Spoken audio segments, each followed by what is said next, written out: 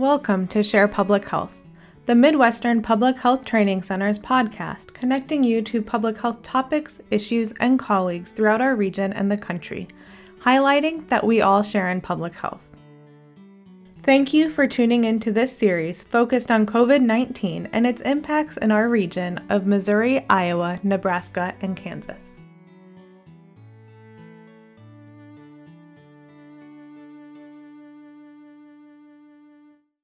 Thank you for joining us for another Share Public Health podcast. My name is Ann Crotty with the University of Iowa Center for Excellence on Developmental Disabilities. People with disabilities are one of the most vulnerable populations to COVID-19, and we've seen a disproportionate impact on both the population of people with disabilities and the service system. Our guest today will share how COVID-19 has and continues to impact families, organizations, and the larger population of people with disabilities.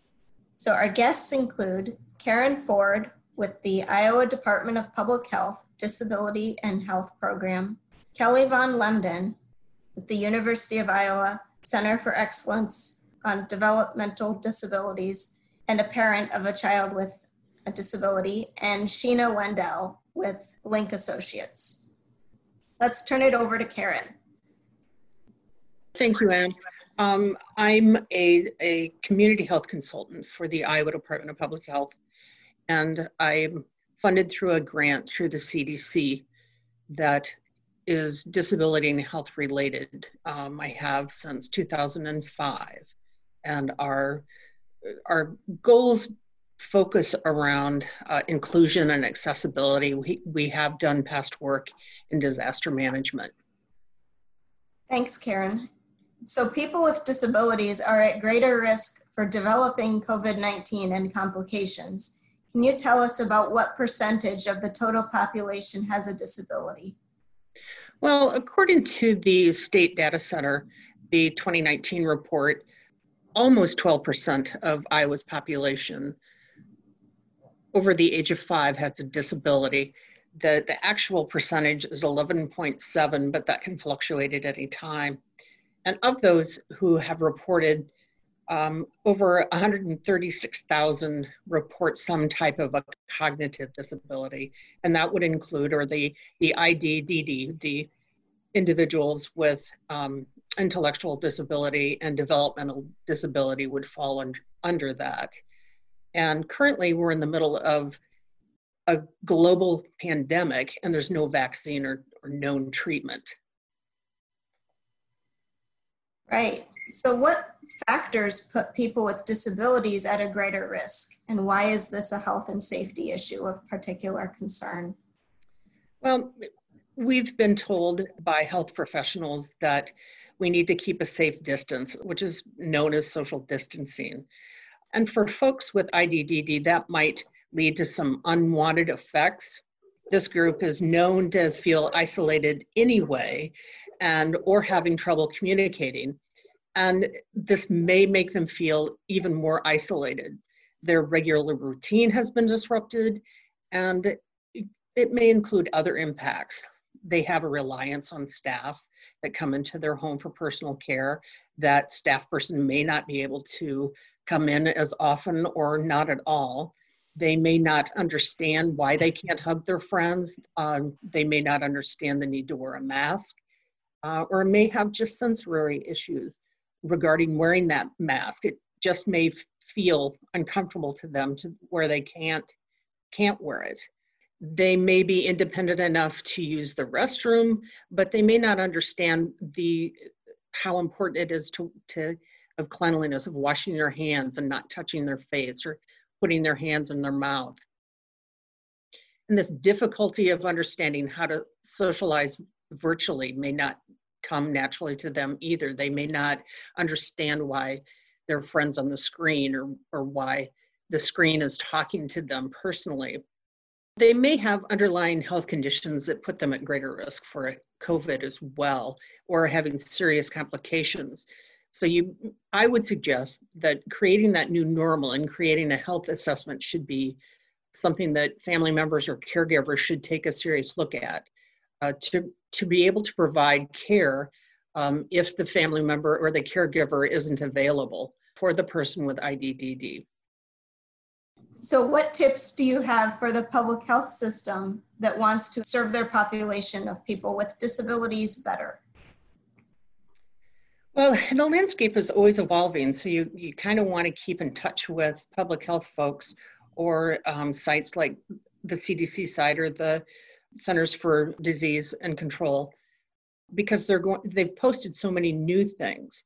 So, for example, we want people to be aware of the masks and the social distancing, but we don't want to be scaring folks with IDDD. And the health assessment, it's just basic medical information that would include the social and environmental information, for example, on how a person communicates or expresses pain, responds to changes, the best way to take meds, what their interests are, what motivates them, what calms them down. Have a list of current emergency contacts. Identify areas in your home where you can quarantine if needed. So think in terms on how you would maintain health and well-being. And if that family member or that caregiver is no longer available to provide that care, who would help in this transition?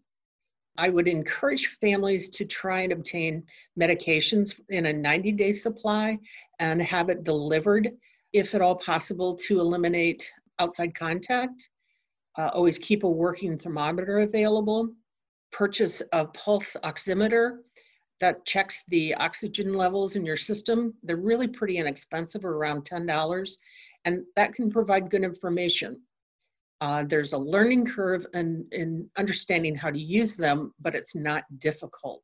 For those of you who don't know what a pulse oximeter is, it's the little clippy thing that they put on the tip of your finger, and it will read out what your level of oxygen is. So, for example, if you have someone who is high risk, I would suggest taking their temperature in the morning and in the evening and keep a record of it. And I would also do the oximeter just to ensure that the temperature, you can tell if they might be falling ill, and make sure that those oxygen levels are at a good steady pace. I would use delivery services for food and cleaning supplies also to limit that contact.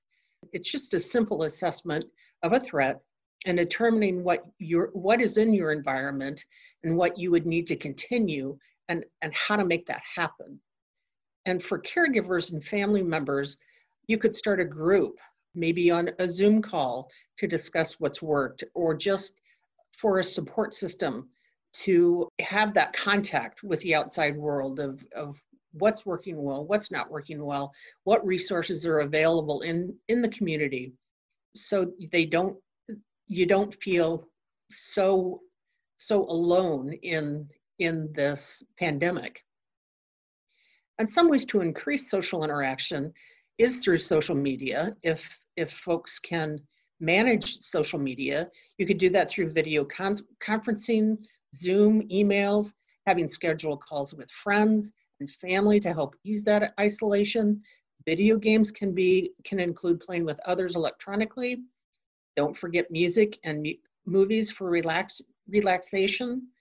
And these services are free, but you need internet. So there is that cost. Exercise is always a good outlet. Something as simple as taking a walk each day, and you can plan your day to do these things. Plan a call at 9 in the morning with a friend and a walk at 10, or trying to restructure your new normal so that routine is back in place somewhat. You could take virtual tours of zoos or museums. And this modeling behavior will figure out, like I said earlier, that new normal or that new routine without creating fear or stress. Social stories or storyboards are graphic tools that can help people with disabilities understand information that otherwise might be overwhelming or confusing to them. And you could link to some sites for these storyboards. Thanks, Karen. I wanted to ask about one of those factors that you mentioned with internet access. It seems like lack of internet access might be a barrier for some people with disabilities in accessing some services and connecting socially. Do you find that's the case for some populations? Yes, and it can be the population or it could be the location. Unfortunately, in Iowa, we do not have a across-the-board internet connectivity. So it's hit or miss for people in rural communities. So, you know, that might not be an option or available for them. So you'd have to do things the old-fashioned way, and that would be on a landline phone or using taped material on TV. That's when having a network would be very helpful for folks, particularly in the rural communities, so they can find out what works and what doesn't. You know, this is new for everyone. What I often tell families, particularly when I'm helping them plan for disasters, is family members and people with disabilities are their own little emergency manager, because they daily navigate a hostile environment. So they have more abilities than they really realize that they have. They're good at this. It's just tooling the response to the problem at hand. And I'm confident that caregivers and family members can manage this because they live it every day. Yeah, great points, Karen. There has been increasing awareness of disability as an issue within the field of health equity.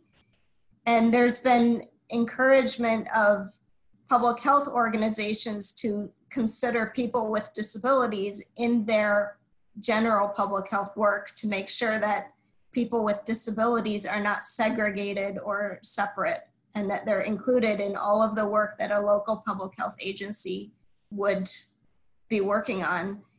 Is that something that the Iowa USED and the Iowa Department of Public Health might be able to help local or other areas within the state health department work on? Well, at the department, we try and include disability in all our grant work. And that would include physical inclusion, anything that we do in notification, if we publish materials, that it's an alternate format, that we have accessible meeting sites and locations. Do we do it every time? No, we don't. Here's the sad reality. Unless you are a person with a disability or have a family member or a friend, it tends to be off the radar for people.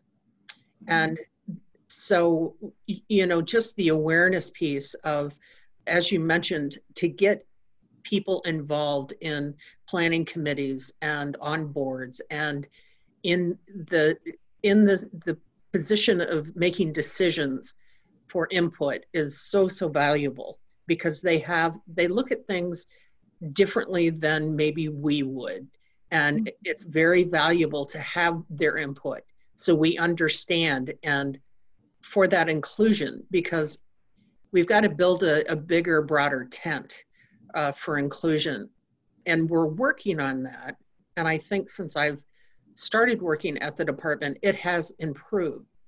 I know the physical aspect and how we disseminate materials have improved, but there's always room for improvement. Mm-hmm. Thank you. And that is an area that we can help other organizations with in Iowa too. And I'm sure that USEDS and state health departments in other states could help if any organizations are listening. So we'll put our contact information in the resources. Thank you, Karen. And now we'd like to turn to Sheena, who's going to share the provider perspective. Thank you. I am a residential supervisor at Link Associates. Link Associates provides residential, day hab, employment, case management, case coordination, leisure, and transportation services to adults with disabilities. Our residential services are currently serving approximately 115 people in Polk County. And what have been the biggest support needs for your consumers during the pandemic? Everybody has been staying home much, much more, which has led to increased engagement and support at the homes. A lot of reassurance, comforting, and encouragement as people adjust to all these changes. As day programs and most employers closed, everybody was home. People who regularly leave with their families or have families over to visit were not able to do so for a while. So the men and women we support relied on their direct support staff more than ever before. We provide support with all aspects of daily living, including assisting with hygiene needs, administering medications, cooking, and cleaning. So the pandemic caused significant changes in our service structures. In March, we implemented restrictions for people to stay home unless going out for work at a community employer, medical appointments, or really what we identified as being an essential need. So to adjust to that, we increased the presence of our direct support staff in our residential homes. And then our developmental instructors, normally a lot of the people we support go to a day program that we call DayHab, it's Day Habilitation Services. And the developmental instructors began providing those services in the home. So rather than having people go into our main building where we'd have a large group of people in somewhat smaller rooms together and interacting with a lot of people, we were able to have the developmental instructors go to the home so people could receive those services in their own homes. So we've had varying degrees of understanding of what's occurring and why the schedules are changing. Our direct support staff have spent a lot of time explaining COVID-19 and the rules and hand washing and why we've changed things. We've also had to get really creative in finding ways to keep people entertained, going out to parks or for walks at places we deem safe, or sometimes just going for drives, but explaining why we can maybe go through a drive-through to get a pop, but we're not going to go sit inside McDonald's like we usually would. So our direct support staff, though, have done amazing jobs helping people use the technology to connect with families. FaceTime, Zoom, Skype have all been done. Our leisure department actually has started doing Facebook Lives. They had them up and going within days after everything closing, and those are offered several times a day, which has allowed people to participate virtually in those activities. You mentioned with DayHab service providers going into homes. Can you talk a little bit more about what DayHab is and how it would look like if some of those staff members are going into people's homes, and what preparedness steps Link Associates is taking to prevent spread of COVID-19? Yes. So for DayHab, what that normally looks like is most of the people we support take a bus into our main building, and everybody is in different rooms or groups within the building. They're in different ratios depending on the support needs. And then throughout the day, they have what's curriculum, which is like learning opportunities, and then also various leisurely opportunities offered to them in that setting. They also go out on outings, so they'll take a bus and go places in the community to engage in more leisurely activities. We also have a volunteer program, which is all community-based, where they volunteer at various, often like assisted livings or libraries, places that they have set schedules to go volunteer at. So when we shifted to in-home, what that looked like was that one developmental instructor was assigned to each house. So that way it was basically one person going into the home to provide those services versus the really large number, over 100 people they would probably be exposed to if going into our building. So for preparedness, what steps we took, we've encouraged distancing as much as possible between the employees and person served. Plus, most of our residential settings have 3 to 4 people living at them, so just encouraging that distance between roommates also. We increased our cleaning, sanitizing, and hand washing at all locations. We person served, all temperatures are taken at least twice a day, morning and night. We increase that if we have a concern to every couple of hours or more often. All employees have their temperatures checked arriving to any of our work locations. All employees were provided masks, which are expected to be worn at all times, supporting a person served or when within about 6 feet of another employee also. We shifted a lot of our medical appointments to be done by telemed as we were able to do so. We've also really evaluated what of those medical appointments were necessary at the time and what could be postponed or done in a different way. Anytime an employee has symptoms of any kind of illness, we're following the CDC recommended guidelines of not returning to work until time has passed after those symptoms are gone. We've also supported employees with getting tested through the Test Iowa sites as able to do so. Shopping and other essential errands are completed by an employee on behalf of the person served. So typically, it's always been one of our goals to get people into the community. So when they need to go grocery shopping, we've always wanted them to be at the store with us, assisting them with that shopping. However, now, currently, we are doing it on their behalf or using online delivery to prevent any exposures. We still are not allowing outside visitors in our residential homes or in our main building. Our executive director also regularly provides updates to families in addition to recommendations about safety measures. And when we have had situations where we had very known exposures or a person served who was positive for COVID-19, we have had amazing direct support professionals volunteer to shelter in place with those houses for 2 weeks. And that's what we've done for all of our situations where we had somebody positive. Was we had two employees move into that home for 2 weeks to provide them the support needed. Wow. Do you have any other advice that you would like to share with providers?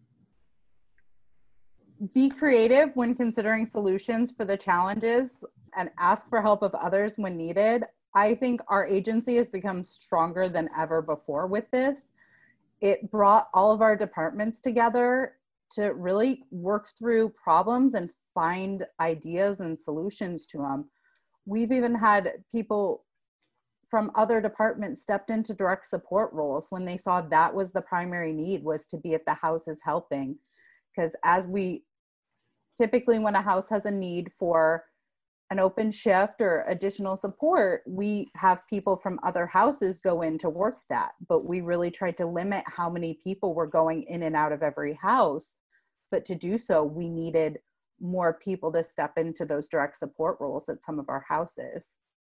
We also have, when we've had somebody positive with COVID-19, we've had one assigned person who calls and gets all the vital information and then reports that to everybody who needs to know, which has been really helpful with all of the supervisory and management teams knowing who is experiencing what symptoms and monitoring those. And then lastly, we have an on-call email distribution list, which goes to our supervisor and management director team, which was also really helpful when we've had a need. We can just send out an email and everybody is checking their emails pretty frequently and can support as needed. So like one night there was a house that had people who were COVID positive and they just sent out an email saying, hey, we need some cough syrup over here. Can somebody get it for us? And we were able to quickly respond and go get them what they needed. So that's been a huge help for us. Thank you for sharing, Sheena. And now we'd like to turn to Kelly to find out more about the family perspective. Thanks, Anne. My name is Kelly Von Linden, and I am a parent of a 21-year-old with Down syndrome. Sydney has finished up her last year in the transition program for our school district. and is working at a local university. And COVID came at a really difficult time, I think, for her. And so I'm really excited to share some of our experiences with you. What have been the most difficult things for Sydney during the pandemic? I would say that the isolation that happened so quickly, and the routine was completely taken away from her. Sydney is very active in lots of activities, very engaged in school, very engaged in her work experiences, very engaged in sports. And it was really hard at first for her to understand why this was all changing, but also then now what do we do to help her work through her schedule. Some of the things that were impacting us as a family is it's really hard to know exactly how she was feeling about it. We knew that she went from seeing her friends and her coworkers every day to not having any contact really with them at all. This was before any virtual type of meetings or conversations. She also was very active, and so we had challenges just with managing her weight and being healthy. And with her, even though she has great communication skills, it's really difficult for her to maybe even understand why she might be feeling a certain way. But for us as her parents, just really difficult to know how she's feeling and be able to understand how much this pandemic is really impacting her from a day-to-day perspective.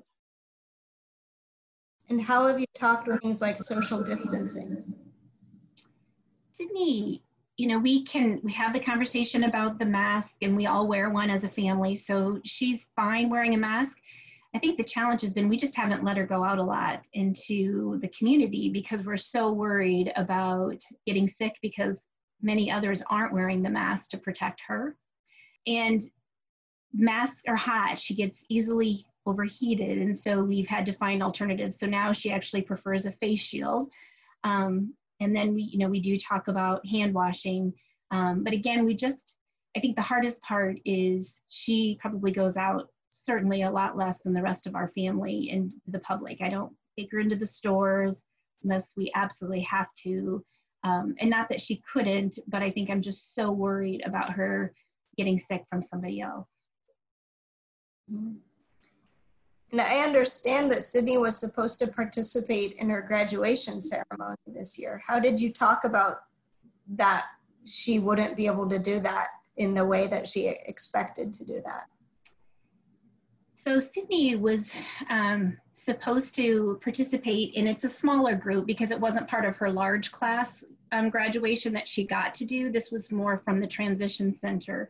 But nevertheless, she had been looking forward to this day because her family was going to get to be there, and she was going to get to graduate with her close friends and her peers. And she had a lot of questions leading up to it. Am I going to get to do that? Am I going to get to see my friends? Am I going to say goodbye to my teacher? And so we just kept talking about that they're working on it. And then what I appreciated and what was so needed for her is that the school district did a really nice job of having a parade, being able to present her with her diploma.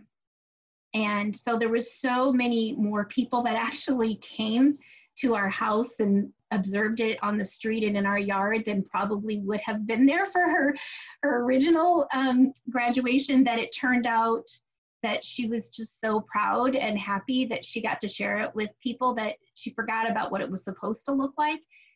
But if they wouldn't have done anything, I don't know how she would have been really, really sad.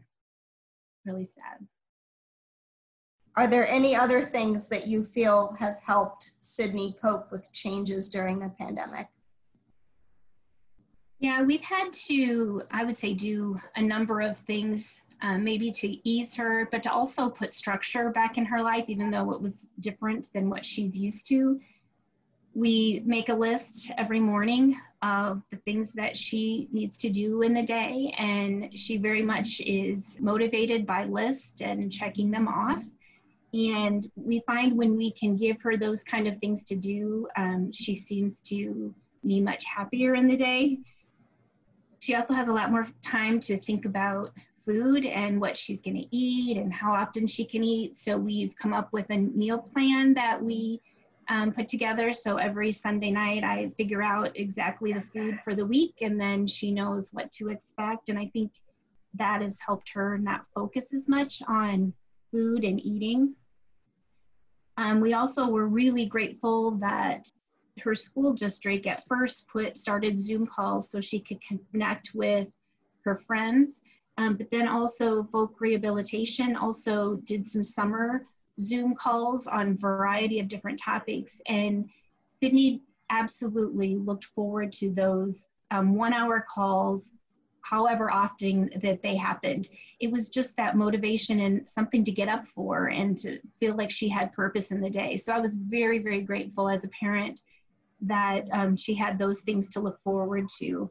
And the other thing that I think can be a challenge for Sydney, she really does well with technology. So once we got the initial link, she does it all independently. But I have often thought about so many other of her friends even that don't have those same skills. And if you have a working parent or parents that can't be there with them, how do they get to participate in those things without that kind of support? Because I know how much they meant to Sydney. We also have come up with, different challenges within our family. Her sisters and her had this activity challenge that they have to get 400 calories with activity every day. And that has really given her purpose. And she's very motivated to exercise because she wants to be able to do things with her sisters. So we're just trying to do other things to create that structure that she so desperately misses. We still struggle with giving her enough social opportunities.